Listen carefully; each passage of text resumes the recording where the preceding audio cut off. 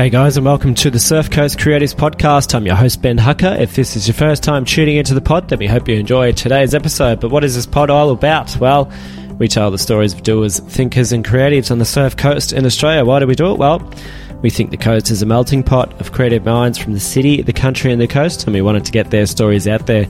Each episode is packed full of insight and a good dose of practical hints and tips from our guests. Our guest for this episode of the pod is Claire Summers from Gratitude Glass Jars. Claire created the Gratitude Glass Jar as a visual tool to help her heal after a particularly bad year a couple of years ago. Actually, to say the year 2017 was a bad year for Claire is probably an understatement. Claire, in fact, went through 5 distressing life events, all within an 8-month period. She miscarried a dearly wanted baby, she nursed her father through terminal cancer, and left what she now recognises as an abusive engagement and home. Following this, she struggled with depression, but was also acutely aware that she needs to give herself fertility options for the future. So a bit going on there. We won't give away too much, I'll let Claire tell the story in full. Let's just say that Oprah got involved later on down the track. Yes, Oprah. It's a story of overcoming enormous hurdles to be true to yourself, and it's the reason why Claire is the woman she is today. She's got a fascinating story. It's a kind of a story of overcoming challenges and a story of business as well, and creativity. We hope you enjoy today's episode number 41 of the Surf Coast Creators Podcast. Leave us a rating on iTunes after the show, or better yet, share this episode with one friend who you think might benefit. That would really help us out. Once again, I'm your host, Ben Hucker. This is episode number 41 of the Surf Coast Creatives Podcast. Enjoy. Well, it's a very warm welcome to our guest for today's episode of the podcast. Welcome, Claire Summers. Thank you for having me. And I'm not lying when I say warm welcome, because it's a beautiful warm day here on the Surf Coast. We've got blue skies, sunshine. Compared to where we were this time last week, yes, we're now back in summer. This time last year, do you mean? No, last week. Yeah, it was cold, wasn't it? It was crazy. It was pretty cold. It's been a bit chilly in the mornings. I went for a ride this morning and, yeah, it was pretty chilly. Yeah, I typically warm up after about 10 minutes riding time, but today it didn't happen. Well, when you're pulling out your winter gear and you don't feel that summer is ended, it's not a good feeling. No, not at all. Not at all. And in comparison to this time last year as well, we're much better off. So. Absolutely. And it's great to have you on the show today. Really appreciate your time. I do understand as well that you work North American hours, so we're quite lucky to have you out of bed and up and about. I do. I tend to come alive at about past 11:30, 12 o'clock in the day. And it'd be nice if every day you could just wake up to these blue skies and sunshine. So. It would be. It is hard doing dual hours, especially living down here, because when the sun rises, you just want to go outside. You just want to be in the water. So, but you still need your sleep. Yeah, that is very true. Sleep is, I think we've talked about it a lot on the podcast. It's like the beginning, the middle and the end of a good life. Absolutely. And I'm quite fond of a nana nap between the hours of about 3 to 5 during the day. Oh, Jess is the same. I know that for a fact. And actually, speaking of Jess, so Jess is quite sick today. We had a corona test yesterday for Jess. It's come up negative, thankfully.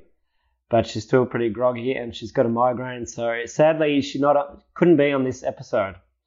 So it's me and you, and I hope you enjoy it. We'll make it work.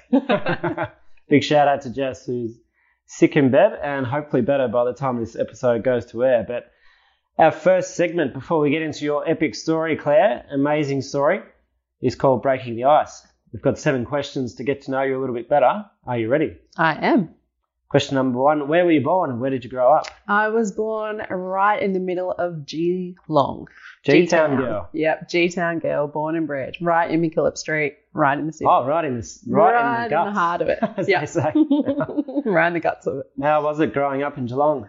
I gather you grew up there if you were born there. I did. I went to Geelong High School. Back then, as soon as I could, I ran from Geelong. I wanted to get out into the big wide world. Yep. And straight to Melbourne. And literally ran? Literally, I think. The day you turned 18? Gone. Out of there.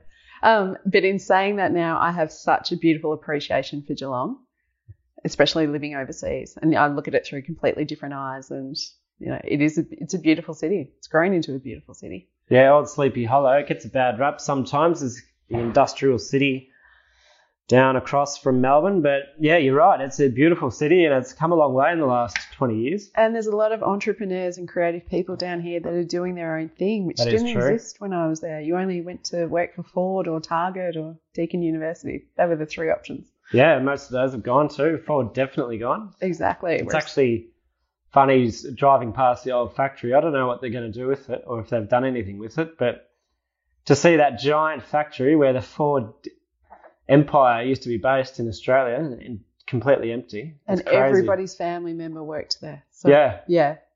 Like every second family would have had someone working there. Absolutely. Something to do with it. So hence why I ran when I could. Didn't want to end up at the Ford factory? No, I had bigger ambitions. So Geelong girl through and through. Do you barrack for Geelong? The family home that I grew up in is literally 2 minutes walk to the stadium. So I used to follow football, but I have to admit I really enjoy not having a conversation about football these days. Oh, that's good. Yeah. I'm a massive Geelong supporter, but we'll leave that be for now. Well, you're welcome to park in our car park anytime you want. Actually, I'll take you up on that because it's impossible to get a car park around the Cattery sometimes. They hold 30,000 odd people now at the stadium. Wow. At Skilled Stadium. So, well, literally 2 minute walk and you're there. Well, there you go. I'll have to get the pass off you after this. Question number 2. There's a couple of questions I threw in there, but question number 2, your favourite activity to zone out? Anything in the water.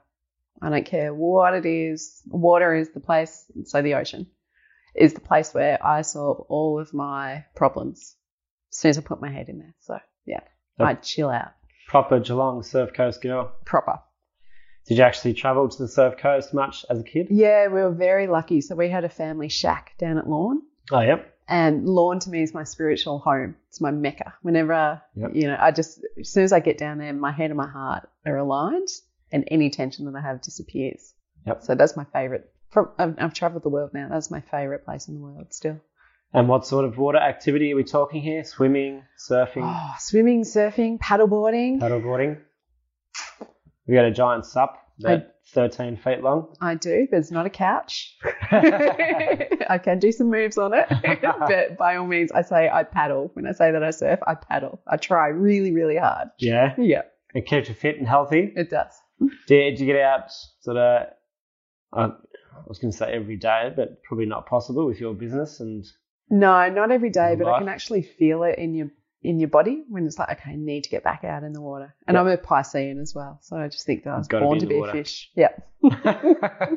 Actually, I get the same feeling with surfing a lot. If I haven't surfed for a week or so, then you really start to miss it and you miss that ocean water. And as you say, all your thoughts sort of come together in the ocean. I really missed it living in the US. Because I'd have periods where we're completely in landlocked, like Las Vegas or Atlanta, and I'm like, where is the water? I need the water. So yeah. So it sounds like two keys for you: water and sleep. Yes, definitely. That's good. So question number 3: a full-time or part-time creative? Full-time. Full-time. Yeah. Judging by the sound of that, that sounds like 80-hour weeks. More. I'd never, and we'll talk about it later, but I never planned for this to be a business or to become what it has. And I still struggle to call it a business, but it literally was overnight success. And there's a lot of, maybe the last 3 years of my life has all been dedicated to growing this phenomenon that has come. This movement is what I call it. Yeah, it was a beast. Yeah. When it first took off, I had RSI in the wrist for 6 months because I was just constantly working on a laptop. Couldn't even hold a coffee cup. I was listening to one of your podcasts that you've done before this, and it got to the story. I alluded before to Oprah being involved, so we'll come to that, but we'll leave it a mystery now for the guests, so you got to keep tuning in and hear the full story. But I think after we tell that story, people will understand why it took off overnight. Question number 4, are you a camper or glamper? Oh, I think I'm a bit of both. I'm definitely a bit of both. I've been camping for the last 2 nights basically in my own house whilst we fix the kitchen. Oh, what up is the kitchen? Yeah, so we're out in the back grill just grilling away. But no, I love anything in the outdoors. So, yeah. But at the same time, I don't mind a 5-star hotel. Yep. But I'm easily happy to, So rough sleep it. under the stars. Yep. So you take the van out and roll out the swag easily enough. Yeah, we hiked somewhere the other day, Mount Macedon, and we camped out there. It was absolutely beautiful. Oh, it's magnificent out there. I had a mountain bike race out there 3 weeks ago, and we didn't stay out there, but we drove up during the day and went for a bit of a walk afterward around Macedon. It's magnificent. Just stunning. And the night, like the stars were out, the stars and the moon were out. There were no clouds in the skies. I was sleeping directly underneath that. So, Oh, magnificent. yeah. In addition to the odd 5-star hotel. Actually, it's something we've never spoken about. People always say, oh, yeah, I do a bit of glamping or camping, and no one's ever said, oh, I don't mind a 5-star hotel as well. Well, when I used to work in corporate, I used to have some nice hotel experiences there. But by the same token, like, I'm easy to rough it. So, Yeah. yeah. Well, that's good. So, question number 5, your favourite TV series at the moment? So I don't watch a lot of TV. That's one thing. I definitely don't. But there was this brilliant series called Years and Years, which was on SBS, I think. And for anyone that is looking at the current state of the world that we're in, you need to watch it because it talks about the future and where we are headed if we don't pull our heads in. Right. And Years and Years. Years and Years. I recommend it to everybody. Brilliant show. So documentary or actual TV series? No, TV series. And they, you think it's fiction, but you can see the reality of it happening, and they look at what's going to happen in the next 10 years and then 10 years after that, and the speed of the economy and the damage that we're doing to the environment. That sounds cool. That sounds like my type of documentary. You need to watch it. And it starts off in the opening scene, and Trump has just dropped an atom bomb in the North China Sea. Oh, yeah? And that sets the tone for the politics that's all around it. So you can just imagine where the world could have been going if we still had somebody like him in power. Right. So does it come back to, is it fictitious or is it like... It's fictitious, this is what may happen? It's what may happen. But it kind of is happening? Yeah, a futurist look at what might happen if we don't really take stock of what we're doing to this world. That sounds cool. So Years and Years Years on and Years. SBS. You'll love it. Don't even have to have Netflix or Stan or any of the other dozen platforms we've mentioned on the podcast. Free-to-air TV, which is great. Yep. I think that they've even got a cool app you can use, don't they? SBS On Demand. And They get it do. there. And I guarantee after anybody watches that, you'll be thanking me for it. Yeah, cool. Yeah. I was just thinking about another doco I saw 2 nights ago. It's called Seaspiracy. Have you seen that one? No. It's kind of similar. It's kind of like if we don't stop, commercial fishing, industrial fishing on the scale that we are right now, not saying we should end commercial fishing, but if we keep doing it on the scale that we are right now, we're going to kill the ocean pretty quickly. Yeah. So, Yeah. But that's a story for another day. But Seaspiracy, if you get a chance. I'll be looking at that one. Question number 6. Your first place to go for coffee in Torquay. Oh. And you're a Torquay girl? Yeah, but I get around. Actually, you've been to New York, you've been to North America, Yeah. you've lived in Melbourne. So whoever you say right now, it's going to be a big plug. I would definitely get around to experience, but I would have to say that the Salty Dog does the best chai almond latte Salty Dog. that I've ever tasted. They come up over and over and over again. They're on the good. podcast. They are good. In terms of vibe, atmosphere, taste of their coffee as well. Yeah. The only thing is I go to cafes to work a lot because just to get outdoors and not stuck in the office. Yep. And it's the only thing there. It's too outdoorsy. So you need somewhere where you've got a bit of wind. But if I could take the chai almond latte and take it to another cafe, I'd be really happy. Really? Yeah. There you go. And you say you get around. Where else would you go? I go to Pond. I go to Ginger Monkey. I go to wherever I'm driving past that looks like there's people that appreciate Yeah. Their coffee. Yeah, their coffee. That's what's being in there. And the Whole Foods one as well. Oh, yeah. Question number 7. Were you busy? I think we know the answer. Were you busy during COVID or flat? I was busy during COVID, but for all the wrong reasons. Okay. Which was, it was sad. COVID hit for me when it was year 3 of my business.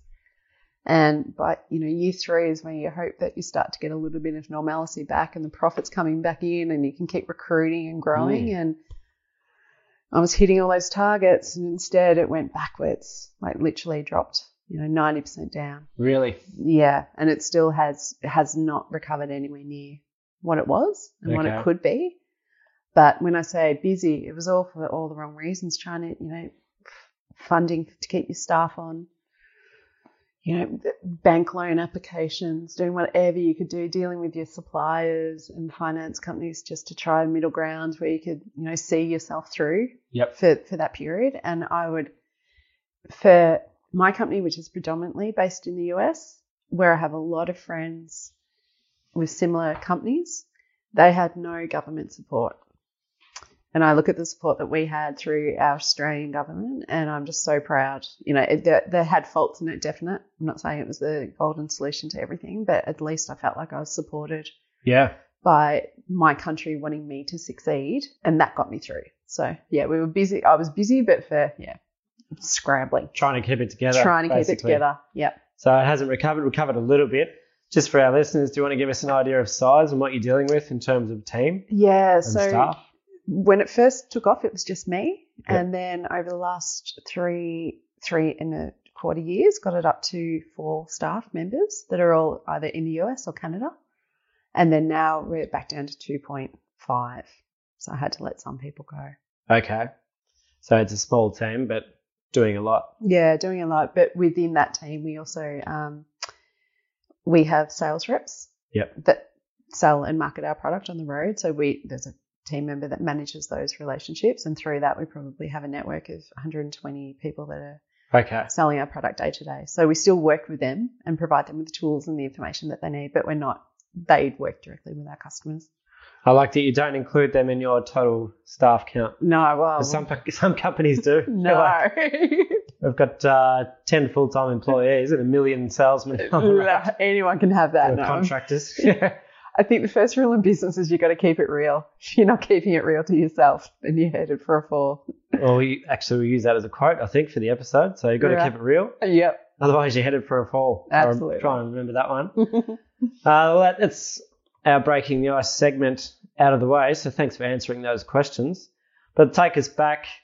You alluded to gratitude glass jars and some of your story in the intro to the podcast. I'm sure some people are familiar with your story, but do you want to take us back? I know it's probably a journey, but do you want to take us back to where it began in terms of gratitude glass jars? Definitely. So I was here in Australia and I was working in corporate, and I went through a series of really traumatic events, one on top of the other. Mm-hmm. Like one would have been enough for a lifetime, let alone what ended up to be 4 on top. And the first one was, it was the start of the year and I was pregnant and I went through a miscarriage. But I was also involved in a really unhealthy relationship. So I made the decision to leave that and you're home and start again, and, all the decisions that goes with that, at the same time that I was nursing my dad through cancer. And he passed away during the middle of the year as well. So there was a lot going on. There was a lot of grief. There was a lot of loss. There was a lot of change. Yeah. And in a lot of ways, I look back at it now and I feel like that was my midlife crisis that was happening in my mid-30s, which I appreciate now because I think it's set me on a greater path for my future. Mm-hmm. But then that wasn't all. So after all of that was in 6 months, I decided to go through the process of IVF to freeze my eggs. And that was month 7, and I nearly died through that process. Just for our listeners, had the toxic relationship that had passed? Like he'd moved on and you were looking at IVF? Yeah. So I realised a big part, and a lot of people feel this way, especially women, when the clock does strike. Mm. And I remember I was down here at the Aries Inlet Hotel in April, Easter weekend, and my clock struck. I'm like, no, I definitely want to have children. And when I look back now, I wasn't in the right relationship to have that. And I think that was a major decision for me, to stay in that relationship rather than having the courage to move on, even though I knew it wasn't right. So you sought IVF treatment when you were still in a relationship? No, when I came out of that. Just came out. Yeah, because I realised that was what was keeping me in there. So, okay. Yeah, and I needed to give myself some time to heal and to make healthier decisions back then, because back then everything was still on top of each other. I wasn't thinking clearly. I'm saying to you before, I felt like the brain only lets you process certain things at a certain time rather than laying it all on top of you. I just remember that period being really cloudy. Yeah. Really, you talk about being black or dark. It was just grey. I couldn't see any clear or clarity during that situation. So freezing my eggs to me was something that gave me some time and choice. So I went through the process and it was highly, highly successful, which led to me nearly passing away. Wow. So it worked. It worked. It's a super, super, super common condition called overstimulation syndrome. And most women, as you're going through it, will tick the box and it's a known risk. But in its severe, life-threatening form, it's very rare. And I think it's like 0.001% or something. And the last woman that had died of it was in the UK in 2006. Gosh. And you got this? I got this. So in 24 hours, I looked 9 months pregnant. And it was all fluid. So my major organs were leaking into my cavity. Honestly, looked 9 months pregnant. Couldn't breathe. It was all on my chest. The brain was starting to shut down. The kidneys were starting to shut down. And stayed in hospital down here in Geelong at St John of God's for 11 days. Mm-hmm. And I don't remember much of that period except for like the ICU doctor screaming instructions. And I remember thinking he had a Scottish accent. So I was like, oh, he could be cute. So that's probably one of those, the memories of hospital. Do I remember a kilt? Or? No kilt, but I remember trying to look. And I don't think I could open my eyes. So I went through that period and I remember during, like when you see that life could be stripped away from you very quickly, you have thoughts. And I had two really strong thoughts. And the first was that I was there by myself. I didn't have a family around me. I didn't have that loving partner that I wanted and kids. I hadn't created a family. Yeah. And the other was that even though on paper I've had a highly successful corporate career, I was never satisfied. Like I'd never found what my vocation was. I'd always felt that I was here to give something great back, and I hadn't found that. So there were two thoughts that stuck with me. Yep. When you're looking at life, they were the ones that resonated with me. And then I came out from hospital and I took a month off work. And that was when I started creating this beautiful thing called a gratitude glass jar. Mm-hmm. And I did it at that point because the doctors, I was severely depressed. But I was also, in my mind, beyond depression because I was in apathy. Like I didn't care if I lived or not. Really? Yeah. And You're at that point? I was at that point. And that's even sadder. Like I didn't even have the energy to plot how I was going to end my life. Like that to me was rock bottom. Like, and I was so nearly agoraphobic. I was waiting for the next thing to happen. Mm-hmm. And I didn't want to go outside and I was scared of people. And that also killed me. Like everything that I believed to be true, almost like a spiritual awakening. Like I believe in karma. I believe in, people positive and, by and large good. I just felt like all my beliefs had been ripped apart as well. So I was at rock bottom. So the entire world basically caving in on you. Completely. And you can start to have those thoughts of being a victim and all the rest. I imagine that played a big part. Absolutely. Absolutely. And I've never been a victim. That's something it's a real central belief of mine. You don't sit in victim. Yeah, you take ownership. You take ownership. Acceptance. And responsibility. And I think when my doctor suggested to put me on antidepressants, and that was probably, just talking to you about, it's probably the reason why I came off them, because you're not taking responsibility or processing what has happened in an authentic way. And I don't criticize anyone for being on them because you need what you need at that time to see you through. So please, if anyone's listening to this, don't think the opposite, They serve their purpose for absolutely the right people. Yeah, you got to find the tool that works for you. And antidepressants weren't for me. Mm-hmm. So I took myself off them. And then people said to me, journal, gratitude journaling. And I didn't want to know how tragic my life had been. Like that was taking me further and further down. Like my life had been a D-grade soap opera at that point. Like, D-grade soap opera. I'm like, there's nothing good here. Like it's going to be a script for a movie. Like, so not even Home and Away. No, God no. Some American trash would have picked it up and loved it. But I remember that was making me even worse. Like, to give a visual, I just felt like I was spiraling down and down and down into this darkness. And that's when I had a very hard conversation with myself one night, and I made the decision that every day I was going to write something short and sweet and beautiful to myself.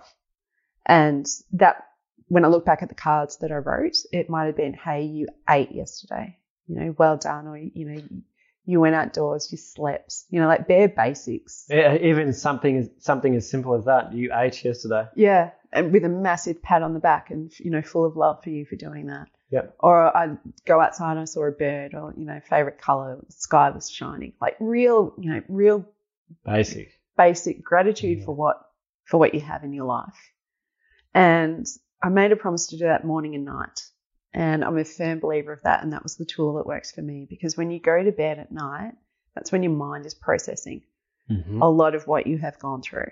Even though you might not be doing it actively during the day, at night, that is where your true brain is just trying to put everything into compartments.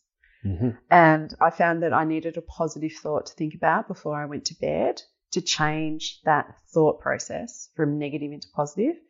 And then I reinforced it when I woke up in the next morning, and I'd find something beautiful again. So it was a practice of retraining your brain to think beyond your present situation and to focus on what you're grateful for. I really like that, and that's so simple. Anyone can do that. Yeah. It's not like you have to lock yourself away and meditate for an hour. No. It's so simple. You can get up morning, evening, guys, girls. Yeah. Write down something really simple. Yeah. And start to change your thoughts and your behaviours and some of most importantly, your thought patterns. Yeah, and I'm all for meditation. It's something that I do often, or walking or something. But I think you've also got to find a spot where you're taking action and you're not just sitting in the negativity for so long without finding just something small during the day to put that little, baby step forward into what you're doing. And yeah, that was gratitude for me.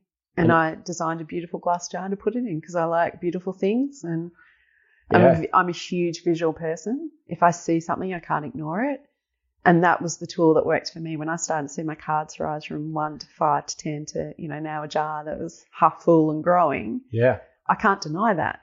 And it was sat by my bedside table. And it just, it gave me joy. And Gratitude Glass Jars was born. It was. And I made them for me. Yeah. And I made them for friends. And that's a key part to the story here, that we're going through difficult times. Yeah. Yeah.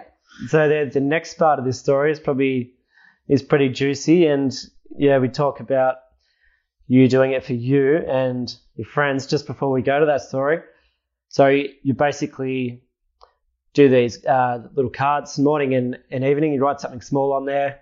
So you basically go to the point where you fill it up. And then what do you do once it's full? You keep them, or? So it comes with 365 cards. So there's one for every day. Oh, yeah. And it's also like a cathartic practice. So it has this beautiful wooden lid, a Scandinavian natural wooden lid. And so it's kind of sacred. You take the lid off. Yeah, it's a ritual. Yep. It really is a ritual. I talk about the things that I create now are tools to help you bring rituals into your life or to slow the pace down. So you write something on the card and then you fold it over. So it's private to you as well. Nobody needs to read it. It's just your thoughts on paper. Open up the lid, put it in the jar. And that becomes your daily practice. Oh, it becomes a habit. Yeah, and that's what builds your resilience as well. You know, and I often talk about resilience and gratitude as building blocks. And that, once again, is a visual tool. The more that you can fill your cup with these small but beautiful things that you are truly grateful for, it builds your resilience so that when the next big wave comes, or even smaller things, you're just stronger to be able to face that force. You start building up the evidence, basically. Yeah. That you are a strong person. Absolutely. You don't have to believe some of the stuff that's going through your head, which can be so hard to do. Absolutely. And you're having a shit day. Absolutely. And a big thing for me, and I really validate this, is when I had moments of doubt, I would reread the cards that I had written to myself. And that was nothing but validation that, hey, you're doing good. Yeah. And once again, that was a tool. I'd take them in my handbag. I took them on the plane with me. Yeah, whenever I have a moment of doubt, I read back my cards. So you kind of grew that attachment to them in a healthy way. They talk about attachment that's unhealthy, but that sounds like a healthy attachment. Definitely. Actually, I was reading a book called Atomic Habits. Have you read that? No.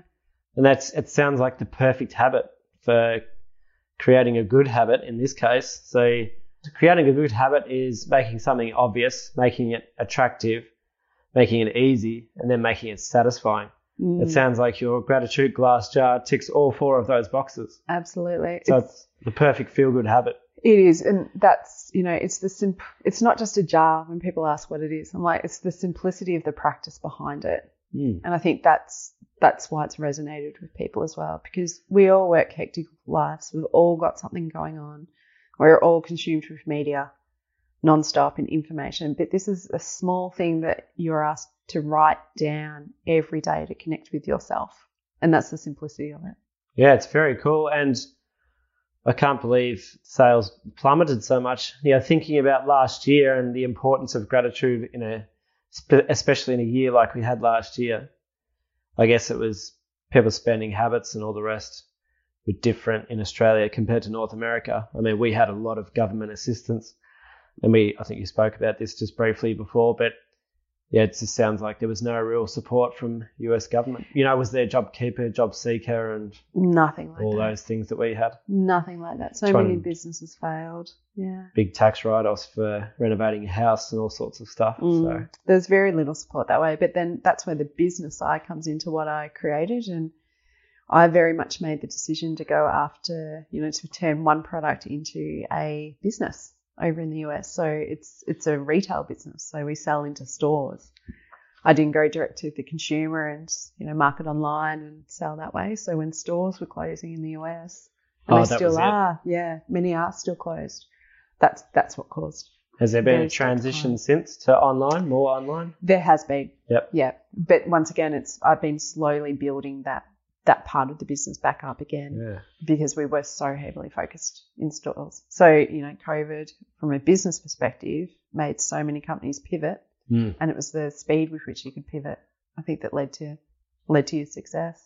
Absolutely, yeah. We've spoken to a lot of lifestyle brands on the Surf Coast who experienced a complete, redoubling of their revenue and business. And in your case, it fell quite a bit. So it's interesting to see the contrast there and the two geographies. But so switching more to online, and obviously you said just before you made them for yourself and for friends. What happened then? So this is when my world changed. This wasn't a business, now it is. Yeah. What happened in between? So when I came out from hospital, I was actually approached to go for a job over in US in technology, like completely different. So working in Silicon Valley. Oh, right. Yeah. So by no means am I a glassware manufacturer. I am now, but so I was approached for the job and I went and I took it, but I was really fearful because I still was in a dark spot. Even the night before, I was actually walking down here at Torquay Beach, and I went to basically say, walk the beach, say, am I going to be doing this? And I decided I would. Got over there and very quickly started to get sexually harassed by my boss. So this was my year. And this was where I'm like, this is a brand new start for me. And I got angry. I'm like, not happening, not on my time. Yeah. And it was during that process that I went to a trade show in New York to honestly just get away and to have a weekend away and see a girlfriend that I knew over there and have a cocktail and walk the High Line and have fun in New York, forget about what was happening to me on the West Coast. Madison Avenue or something. Absolutely. Forget everything. Absolutely. I'm overseas, I'm living this new life. And I decided to go to a trade show in New York, and it's this huge trade show down at the Javits Center. And every big brand that is at this trade show. So you'd be walking past and there'd be Kate Spade and York Jensen and every big brand goes to these trade shows. And I had a tiny, tiny little booth called Gratitude Glass Jars in the last aisle in the corner next to where the bins were and where a bar was, where everybody was drowning their sorrows if they weren't having good sales. And it was just me, naive Australian, little old me. So you're like where the batteries are in the supermarket? Completely, in the corner where the dirt is. That was where I was. And still to this day, something magical was sitting behind me. And I won the award for the best new product at the show against all these amazing brands. I was just blown away. We're talking hundreds of brands? Or? Hundreds of brands. These shows are huge. Yep. Huge. You won. And I won. And they've got all their new products and, just nuts. Still to this day. Yeah. Don't know. And then an hour later, this couple walked into my booth and I honestly thought that they were a store, mum and dad's store that were buying for their store to bring back home. And they sat in the booth and they heard me talking to a customer, and we were both crying because what I've created has the ability to bring out your emotions. And we were having a lovely conversation about life. And I actually said to the guy, "I'll take a seat, buddy. You look exhausted." And I had no idea that is Oprah's 2IC that picks her favourite things for Christmas. Everybody else around me knew who they were and was watching what was happening, and I had no idea. I think my naivety really got me a lot of rewards with them. What did you say? Oprah's 2IC. Well, they didn't give anything away until right at the end. So they were asking me so many questions. And I started thinking, something's going on here. It's not just how much are they? What are they for? So many questions. And then at the end, like poker face, they just handed me a card and they said, "Do you mind dropping one off at our office later that night?" I was like, okay. They walked away and I flipped it over and it was the Oprah logo. Oh, wow. And I literally lost it. Absolutely lost it. And everybody that was next to me in the booths came running over going, "Oh my God." And I'm like, "Oh my God." And they asked me to drop one off at her office that night. I'm like, "Yeah, of course I am." So I left early and I walked up 45 streets in New York as well because I love being outdoors. Yeah. And I was all about my fitness, and having been really sick, I was really about my fitness and being outdoors. And so I walked all those flights up to the top of Manhattan, and I bought a gift bag up there and I wrote her a card and I went to the offices and I dropped it in. Wow. Did you get to meet her? No, not then. Yep. Not then. So I just dropped it off to the reception area. And then 2 weeks later, I got a phone call from that same gentleman called Adam, and he said, "Are you prepared?" I'm like, "No, not at all. Not at all." He's like, "You are her favorite thing. She loves the gratitude glass jar. You need to get prepared." I'm like, "Adam, I've done 300 of these. That's it." And he thought I had deep stock and I was a business. I'm like, "No." So I hung up the phone, and that night I booked a flight to China. That night? That night. You just boom, decision. Yeah, I had 9 weeks to make this a reality. Yep. So August was the trade show. September I got the call saying, "Hey, get prepared." You had to land the stock by mid-October for sale on November 4th. Wow. Now, there's not a lot of time there. And I, at this point, had never met my glass blower in China. I had my wooden lids made from these old guys down at Burnie in Tasmania who was down there on a trip once, and I just really loved what they were doing. And I rang them up to ask if they could do wooden lids, and they're like, "No." Can you do about a million? Yeah, exactly. They're wood turners. They're like, "No, we're not going to be doing that." So I flew to China. To this day, I still don't know where I was in China. I was going to say, do you know where you were going? No idea. In China? No idea. It was me in my activewear landing into China with potential, and then walking into a warehouse where there were 20 men just staring at me going, "Who is this? Who is this woman?" And I sat there and I watched every single one get hand blown because they're all hand blown and bespoke pieces. And I want to keep it that way. It's not a mass production line because part of the design is that I think that we're all unique, and then they have blemishes and they have faults in them, and I think that's what human nature is, so I really want to keep that. So I was over in China. I sat there watching them all get hand blown. My print got burned in a factory fire and had to be reprinted. If it wasn't for the fact that I was there, I wouldn't have seen in the office that they all printed it back to front. So it had to get reprinted again. How did they not pick up on that? I guess English is second language. Yeah, so yeah. It's the same with us with Chinese. Absolutely. There were some language barriers. Yeah. My bank account got hacked $25,000 US. Wow. And So there's good stuff happening and kind of really bad stuff. Yeah, it wasn't a smooth ride. Everything was still going wrong. And I put every single dollar that I owned at that time into making this work. So I put it all on black. And I've always been somebody that's taken risks. I probably would have still done that regardless of having nearly, lost your life mid that year. But there was just something within me that was like, this doesn't happen all the time. That is nuts. What I've gone through is supposed to be for something. That's what I thought at the time. So I put it all in black. I'm keen to hear the back half of this story, but we've got a brand new sponsor for the podcast called Maxted Clothing. So just a quick message from our new sponsor. Hey guys, hope you're enjoying this episode of the Surf Coast Creators Podcast. We just got a quick message from our brand new sponsor, Maxted Clothing, courtesy of founder Caroline Tickle. Here's Caroline. Hi guys, we sell effortless, essential knitwear for women, and we're based here on the Surf Coast in Victoria. To celebrate the start of our knitwear season, we're giving away a weekend at 19W Barwon Heads.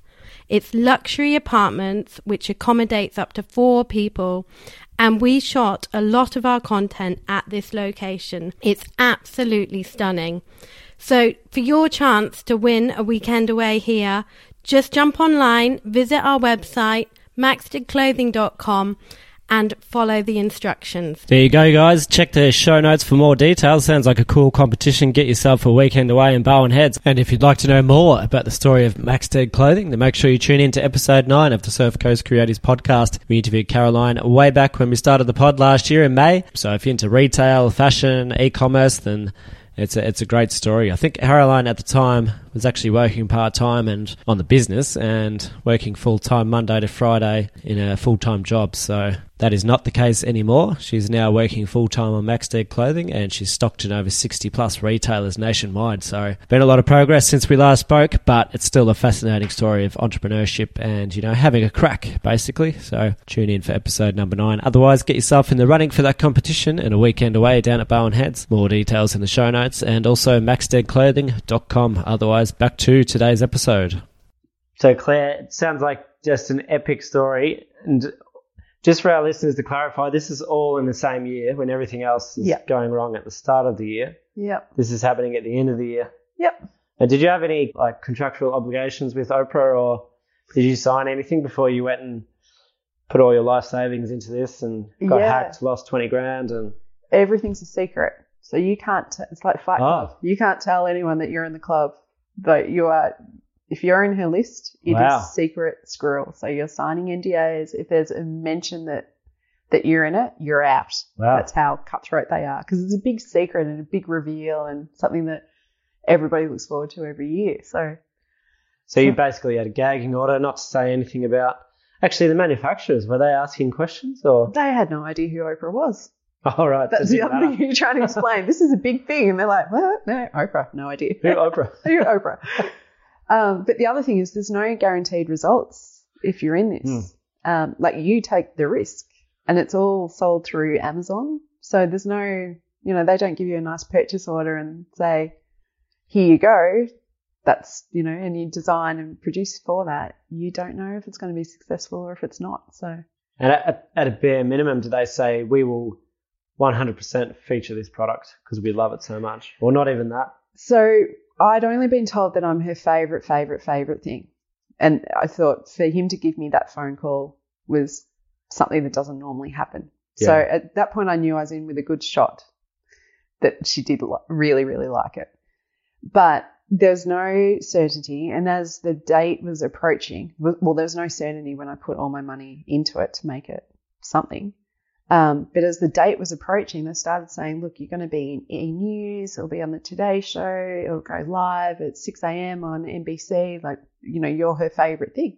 Yeah. So I had a running list of what I was supposed to be appearing in that morning, and I flew from China straight into New York. And at this point, I had my return ticket home and I had 2 nights accommodation booked, paid for, and then heading back home to Australia if it all failed. Right. And I woke up like a kid on Christmas Day expecting that my little beautiful glass jar was going to be mentioned in all this whole running sheet, and there was not one mention of the gratitude glass jar. Not one at all. It was all the stuff that they were giving out. It's like cut price sales, and so not one mention of the glass. And I'm consoling myself to some degree right now thinking, what have I done? I remember thinking, bugger it, I'm just going to go to the event that was that night. I'm going to look pretty. I'm still going to go get my hair done. Yep. So I jumped in the shower. And I kid you not, it was like 16 past 11. My laptop just went nuts. It was like a gaming machine nuts. It was just email. It was sale coming in after sale all through Amazon. And I couldn't even touch my laptop without, it wouldn't even register a key.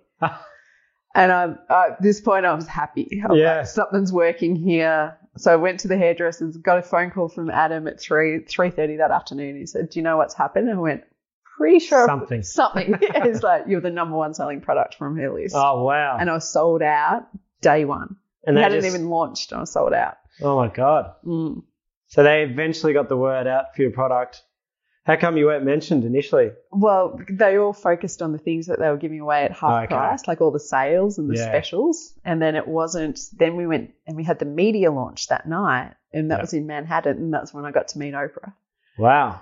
And I went in there once, it was just me, and I was at the back with my phone. I wanted to take a selfie because I could see that they'd wrapped up my gift. And I looked down on the counter and they had the running sheet, and it had Oprah, gin, her book, Gratitude glass jar. And I shat myself at that point. I'm like, something big is going to happen here. And like clockwork, Oprah walked in. We all did a shot of gin with each other. And the night just started, and then she started talking about the gratitude glass jar and how much gratitude means to her. And then Adam and Gail said, "Oh, but Oprah, there's a beautiful story that goes along with this. You know, where's Claire?" And Adam remembered the story that he'd overheard in the booth that day when he found me, and just told everybody why I created it. And all the media were in the room there, and that's crazy. It was just nuts. And then I got invited up on stage. And even back to the trade show, like what made you go to that trade show? I still to this day don't know. I will never be able to tell you that. And then got a seat in the back corner, and I just felt like I just knew I had something. Mm. That's the only way I describe it. And that's what, to me, I felt when people hear the story and what happens. It's a wonderful story, but the proudest thing that I have is that I felt gratitude and belief in what I was doing before all of this happened. And I think that's what drove me to the trade shows. And then next minute, meeting Oprah. Did you have a chat with her one-on-one? We did. What's she like? I'm not a Star Wars fan, but I give this analogy because people seem to get it, right? It's like the mothership. You just gravitate towards this woman. You're powerless to it. Yeah. You're just like on this conveyor belt being dragged. She's beautiful. She gives out so much energy. And you just want to sit underneath her underarm.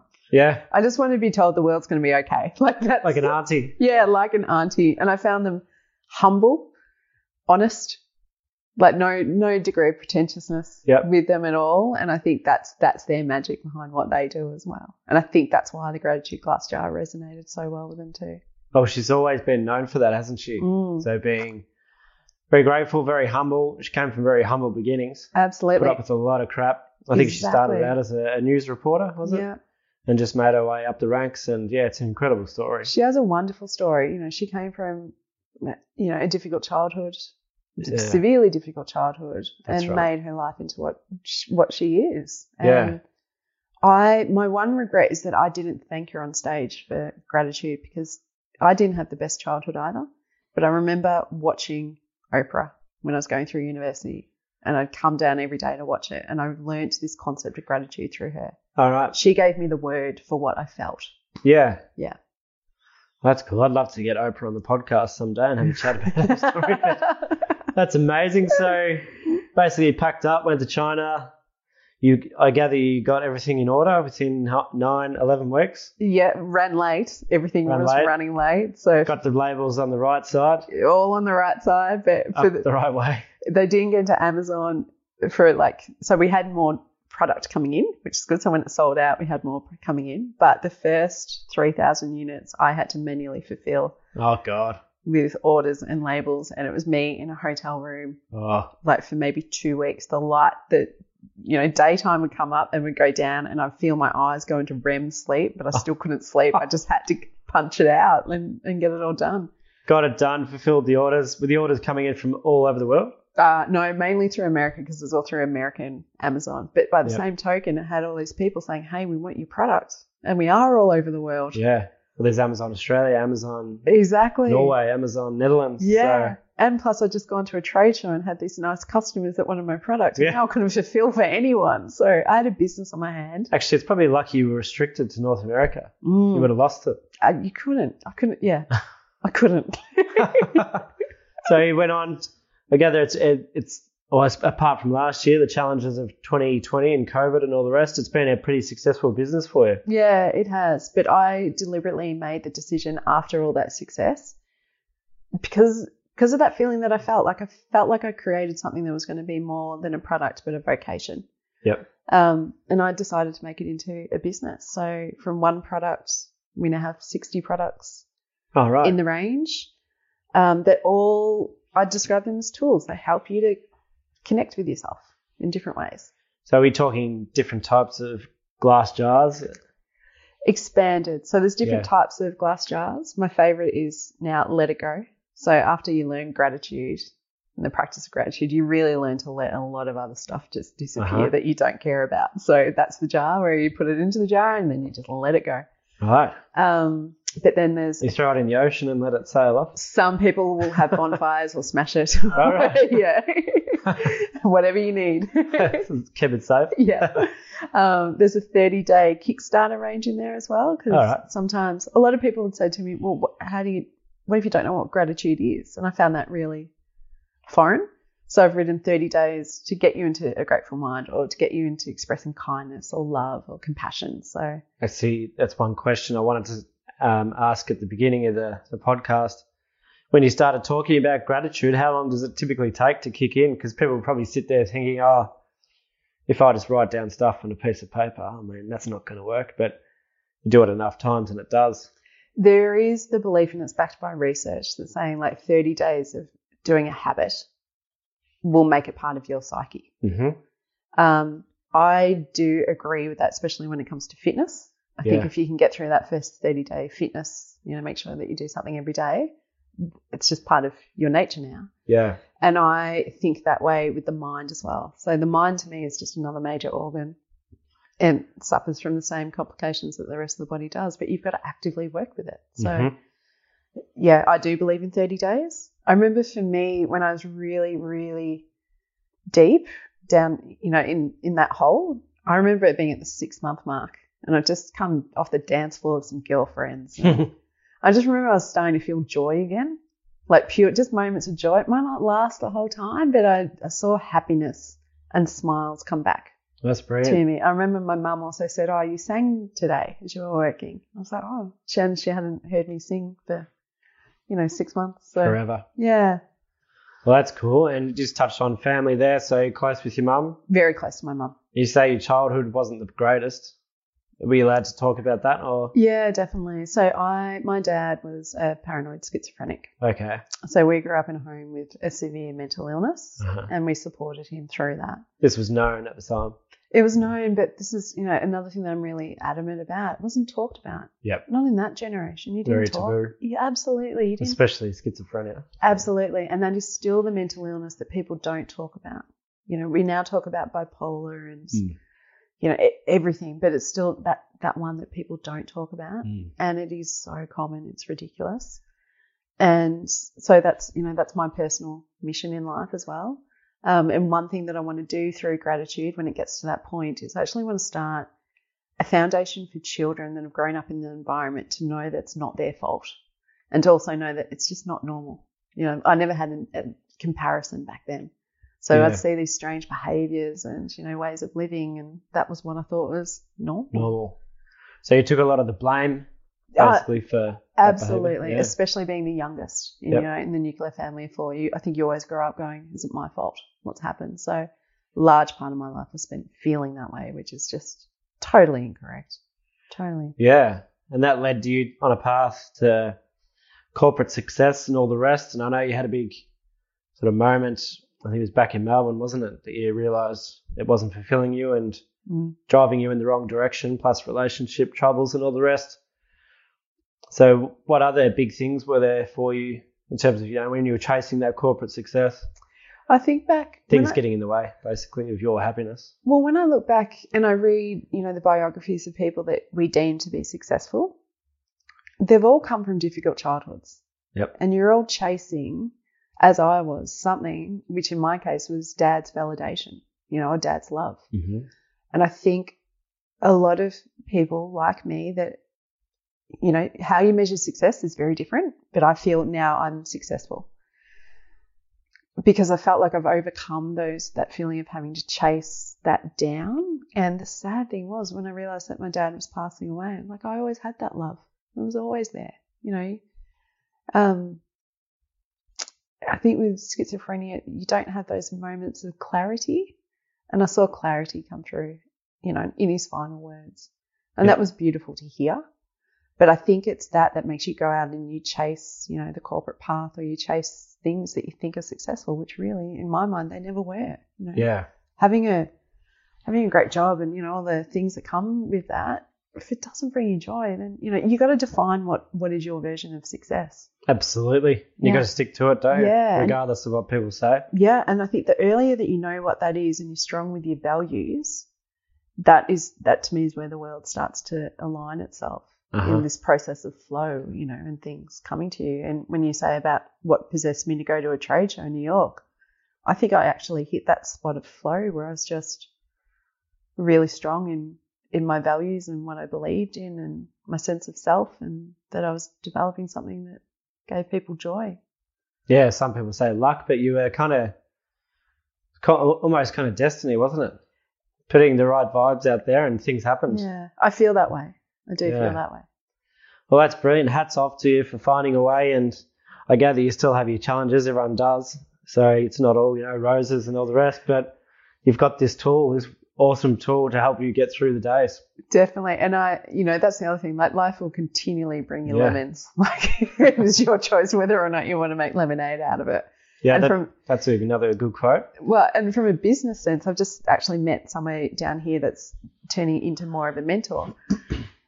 And he runs a very successful business as well. And he said, you know, his biggest key learning was that you have to appreciate that business is whitewater. If you choose to be in business for yourself, you're always going to be in whitewater. It's never going to be smooth sailing. Yeah. So if you come to business with that sense, then it does allow you to just see, you know, what ebbs and flows. It's just, I'll overcome that.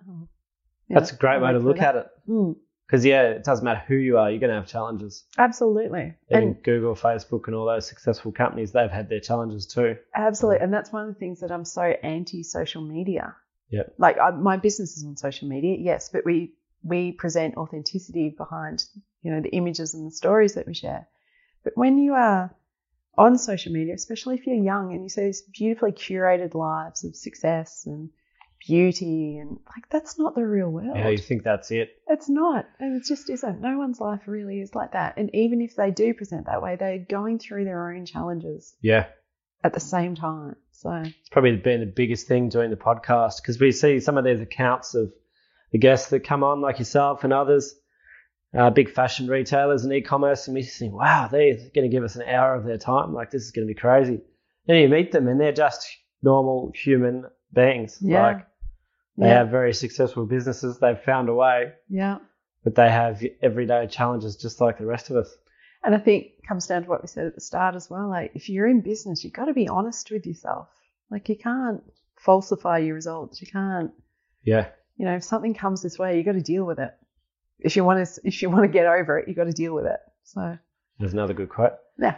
It's 2.5 staff versus 125. So that's being real, being true. You sound like a busy lady still, and obviously working North American hours. I gather the business is growing slowly in Australia. Do you have any? We like to give some practical hints and tips on with regard to apps and software. Do you have any favorite apps to keep you on track during the day? No, not really. Nothing really stands out. No. Do you know what the beauty behind what I love? Things are automated, definitely. So not ignorant to that. And I've got a tech background, so I've automated everything that I possibly can. But what I actually love about what I've created is it's all about writing it down and remembering things. Now, I get a lot of great joy each day through writing down my little to-do list. Again, so, you know, you can have an app that tells you what you need to do and all that. But for me, that's how I learn. If I write it down, it's going to get done. Yep. So, and it's having a global team as well that all work remotely. We have our shared platforms, you know, that we talk through and all that. But mostly it's pick up the phone and have the conversation, even though we're in different time zones. And that's what I want to create behind this, sort of defying the norm on. It's going back to that basics of human connection, isn't it? Rather than, you know, the endless email chain. get on the phone, sort out things over the phone.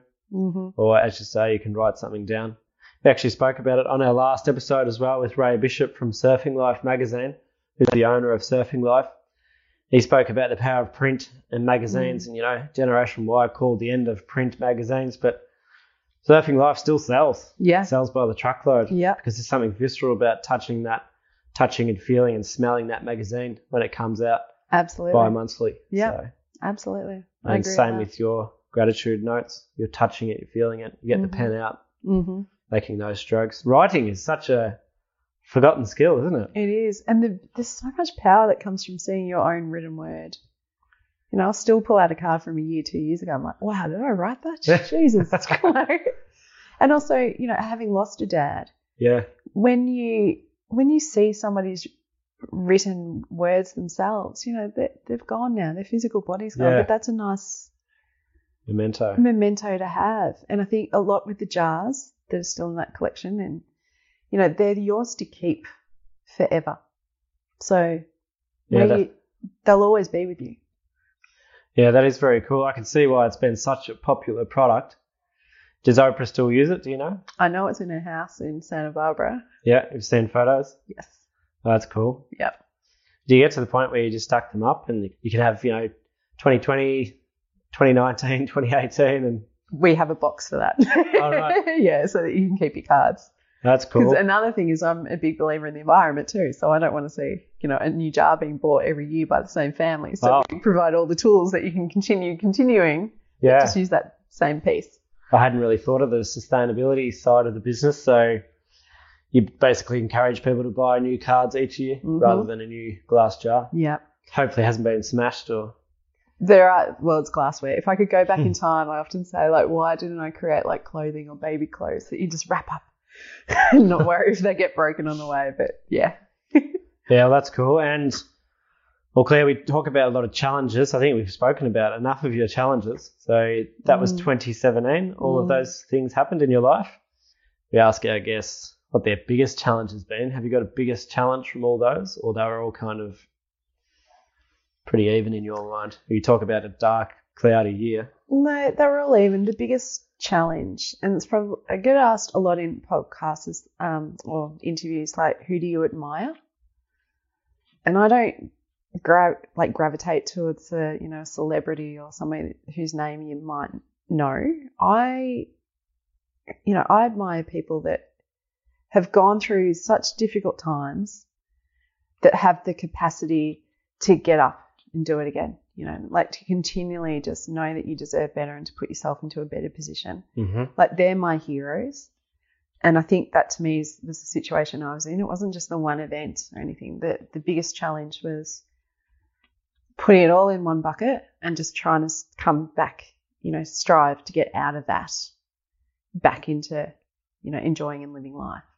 So, yeah, it wasn't just one event. It was all of them, but finding yourself again within that is something that, and not just finding yourself, but really loving and appreciating yourself and who you have in your life is something that nobody can ever take away from you, regardless of what then comes as your next challenge. Yep. You've hit that spot where you're just so grateful for what you have. I think that's great advice. Now, another one of our questions is who inspires you and why, but it sounds like it's like the point you want to get across is, focusing on yourself is okay, and you can be the person you admire in a nice way. Yeah, in a nice way. But it's also, having the courage to share your stories. I love connecting with people that tell me their stories. I walk away on cloud nine when I hear of somebody, that's gone through something and gone on to thrive.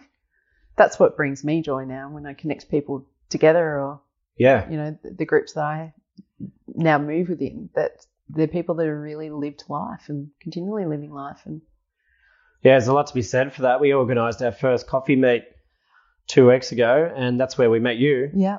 And after the event, we read up more on your story. I think I knew roughly little bits of your story before the coffee meet, but I knew you were coming, and how you found us, I don't know. But that's the power of connection and meeting new people and creating those networks. Yeah, and hats off to you guys for doing it, because I was trying to find a tribe down there that, spoke the same language, and Yeah, it was so cool to creative. see you there, and it was such a mix of creatives that morning too. Mm. We had about a dozen people there meeting for coffee. Mm-hmm. Actually, our next coffee will be April 15th, so this episode will be out early April. But yeah, the next coffee meet, April 15th. I hope you can make it again. It'd be great to see you there. So. I'm sure the volume will double. There'll be more people there. I'm not sure if Mark Flatworthy would be happy with that from Ocean Grind, but he said just keep the numbers, reasonable.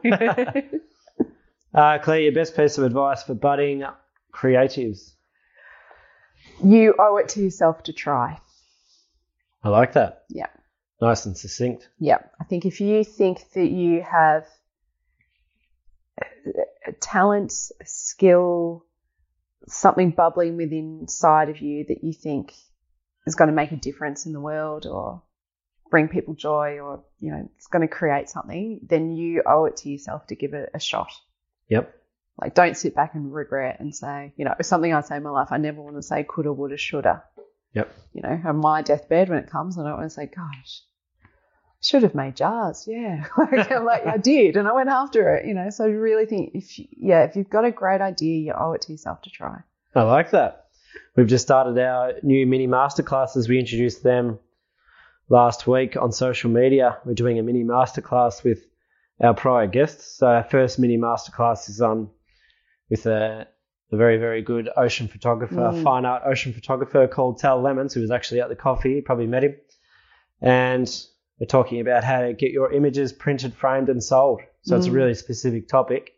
So it's probably not in the interests of many of our listeners, but it will be for many, many beginner and amateur photographers who want to get their stuff printed and framed, which is actually quite difficult, in terms of getting ahead of the queue with framers and other things. So lots of issues there, but yeah, we've been sitting on that idea for quite a while, and we got to the point where we're like, we've got to do this. Yeah. And I think those stories will help other people understand that you can do it. Yeah. Like if I look back, I used to think, oh, this is too hard and that, but how do you do this? And I'm like, yeah, of course you do that. Of course you find a way. You pick up the phone, you ask somebody, Other people have done what you've done already. It's my theory as well. Yeah. Like you're not out there creating something from scratch, to a degree. So there's always somebody out there that can tell you how they did it. Yeah, and I've seen that with many masterclasses. I've seen Skillshare and Creative Live and other platforms that have had a lot of success with mini masterclasses, and part of our thinking as well, if they can do it, we can do it too. And we're going to do it live on Zoom and do it really interactive and lots of Q&A, so it should be a lot of fun. Beautiful. More details on our website though. But Claire, unbelievable story. I think we covered a lot there in the last 3 years, and also growing up in Geelong as well. So thanks for being so transparent and open. Where can we continue to follow your story and keep track of what you're up to? Well, actually, the glass jar, the Gratitude Glass Jar, is available here in Australia at gratitudeglassjars.com.au. And for everybody in the Surf Coast as well, you'd all know Ocean Mind. So we donate $5 from every jar that gets sold in the region to Ocean Mind, to encouraging children and youth to get out there and out into the ocean. Okay. And for also people that are listening to the podcast as well, it's also free shipping if they'd like to get a jar down in the local area. So. And you can just buy them off your website directly. Yeah. But head to the Australian website, not the US website. Otherwise be shipped off and... Yeah, remember the .au. You're kept in San Diego Bay indefinitely. No, don't talk to me about shipping. Claire, it's been amazing to chat with you. That's only a short podcast, but we've packed a lot in there, so I hope people enjoyed today's episode. I think there's a lot of value in that episode. It's probably our second episode kind of targeted at mental health, and it's good to come at it from a male's perspective. I know you've done a lot of podcasts with females, so it's been great chatting with you, and we wish you all the best for the rest of 2021, and we'll see you for coffee in a couple of weeks. Thank you. I really enjoyed this.